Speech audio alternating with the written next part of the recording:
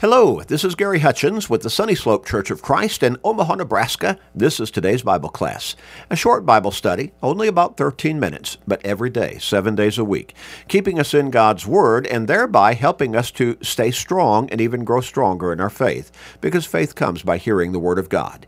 So we encourage you to share these short studies with everybody you can in your life. You know people in your life who need to grow stronger in their faith. They need to start thinking about their relationship with God and their soul's salvation. Help them by sharing through Facebook friends, text messages, other technological means, with family members, friends, work associates, neighbors, with literally everybody you can. You may help somebody turn their life around, ultimately get to heaven. What a great blessing for them and for you. So make that commitment and start sharing today and every day with everybody you can.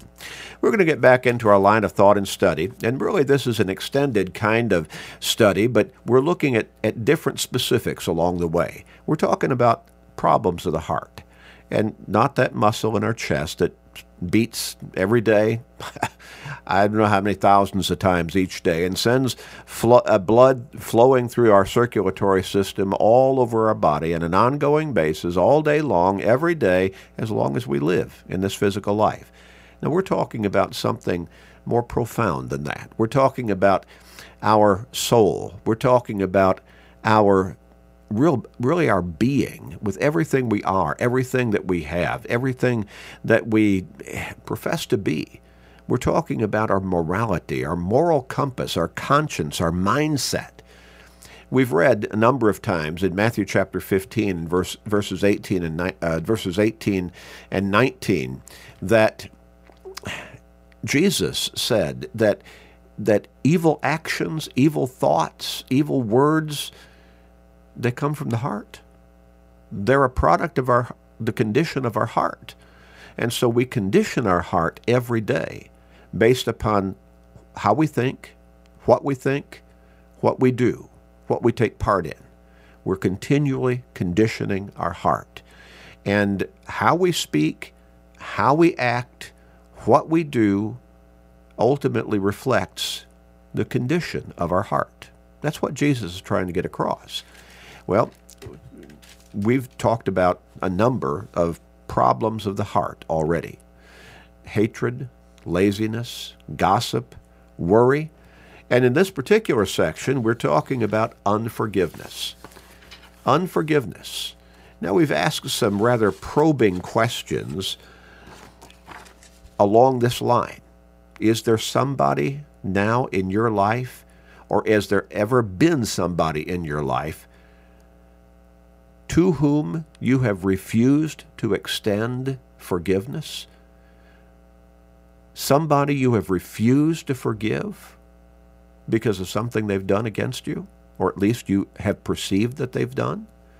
And perhaps even the thought of that individual, even the mention of his or her name, generates within you anger and maybe even hatred. And you think, I'll never forgive that person. How could I? I could not forgive them for what they've done. Do you want to be forgiven by God for what you have done sinfully? Now, don't deny that you have been guilty of sin, because the Scriptures repeatedly emphasize to us that all have sinned and come short of the glory of God. Romans 3 and verse 23.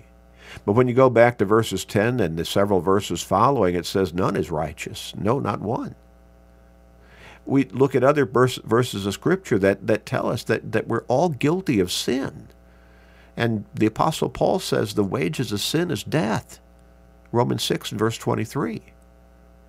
Do you want God to forgive you of your sins? And all sin is against God, ultimately.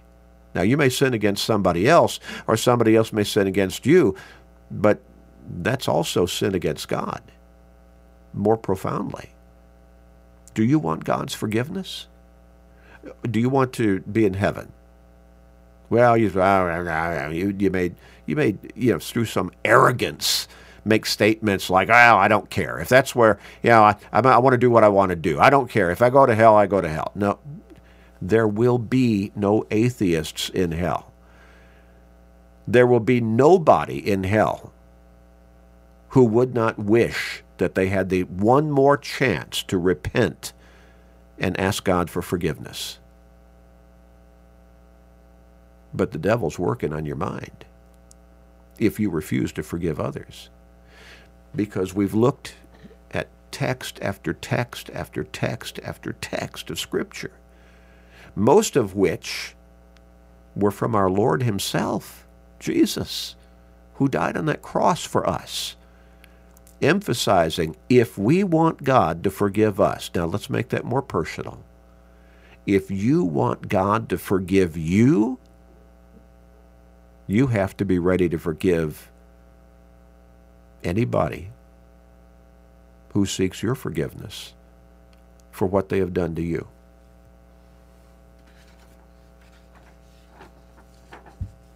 Tough? Yeah.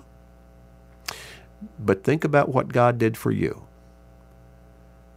For God so loved the world that he gave his only begotten Son, that whoever believes in him should not perish but have everlasting life. John 3 and verse 16. But God demonstrates his own love toward us, toward you, that while we were still sinners, Christ died for us. Romans 5 and verse 8. There's no way that you could make such a sacrifice. But God did that for you so that you could have the opportunity to be forgiven. But he expects you to forgive others along the way. As Christians, we are to forgive just as we have been forgiven. As we have been forgiven through the blood that Christ shed on that cross on our behalf, so we must forgive others. We read in Colossians chapter 3, verses 12 and 13, "Therefore, as the elect of God, holy and beloved, put on tender mercies, kindness, humility, meekness, long-suffering," which is patience, "bearing with one another and forgiving one another. If anyone has a complaint against another, even as Christ forgave you, so you also must do." Again, Colossians 3, verses 12 and 13. Jesus is our ultimate example, and we are supposed to follow his steps. Notice his example as to how he responded to being wrongfully treated by others. Peter wrote, who, speaking of Christ, when he was reviled, did not revile in return. When he suffered, he did not threaten, but committed himself to him who judges righteously. 1 Peter 2, verses 21 through 24. Our lives should reflect the fact that Jesus lives in us. Colossians 1 and verse 27. How can we reflect that love, that compassion, that mercy, that grace in our lives if we do not exhibit it to others ourselves? When God forgives, it is so complete and absolute, it is as though the sin never happened. He wipes the slate clean. There is no more record of it. In Hebrews chapter 8 and verse 12, he says, "For I will be merciful to their unrighteousness, and their sins and their lawless deeds I will remember no more." Did you get that? Are you holding on, harboring some hatred in your heart, or absolute refusal to forgive somebody who needs your forgiveness, who you should forgive? What if God did that toward you? Just as we cannot give mere lip service to our faithfulness to God, Matthew 15 and verse 8, neither can we do so on the matter of forgiving those who properly seek our forgiveness for wrongs done to us. Romans 6 and verse 17, Ephesians 6 and verse 6, we must forgive from our heart. Matthew 18 and verse 35. Can that hurt? Yes. But it will feel better afterwards. Rather than harboring that hatred, that unforgiveness and letting it eat away at our heart like a cancer or an acid. As we noted earlier, we also must be ready to forgive repeatedly if such is called for. When Peter asked Jesus, "How many times should I forgive my brother? 7 times?" Jesus said, No, Peter. 70 times 7. Unlimited. Forgiveness seems especially emphasized between Christians. The Scriptures seem to emphasize most of all the need for brothers and sisters in Christ to be forgiving toward one another. And how sad it is when you see members of the Lord's church harbor grudges against one another and expect that God is not going to hold them accountable for that. Christians must always be ready and willing to forgive any spiritual brother or sister who may have sinned against them. And there can be absolutely no place in the heart of a faithful, dedicated Christian to harbor an attitude of refusal to forgive a brother or sister in Christ, providing that brother or sister in Christ repents and seeks their forgiveness properly. So important is open forgiveness between true New Testament Christians that God has placed mutual responsibility on both the offender and on the offended to purposefully work out their problems between them. When it comes to character, Christianity breaks the mold. We're not supposed to look like the world around us. We're supposed to be the example to the world around us. The principles of Christianity do not just uphold basic standards of character within society or culture. Christianity sets the standards. And Christian character is the model for all mankind to follow. In the Sermon on the Mount, Jesus taught that a Christian who has wronged a brother or sister in Christ has the responsibility to go to that brother or sister and make it right between them. Matthew 5, verses 23 and 24.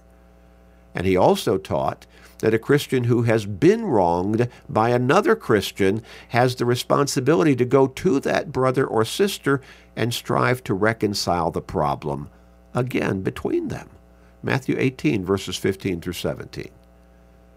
Notice Jesus places the responsibility for reconciling on both the offender and the offended.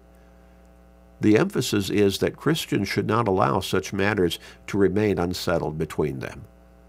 They are to exhibit the love that Christ has for us, that he demonstrated by going to that cross to die for us.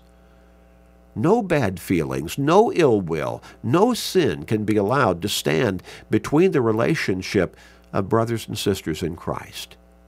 The love of God commanded through Jesus to prevail between his followers. And that should do away with the thought of harboring unforgiveness toward another brother or sister in Christ. My, how we need to learn the lessons. Let's pray. Father, help us to be forgiving, because we need your forgiveness, and we desire it. We ask you for it, Father. Help us to exhibit that same grace and mercy to others around us, and to reflect your love and forgiveness for us. Please forgive us, gracious Father. In Jesus' name we pray. Amen.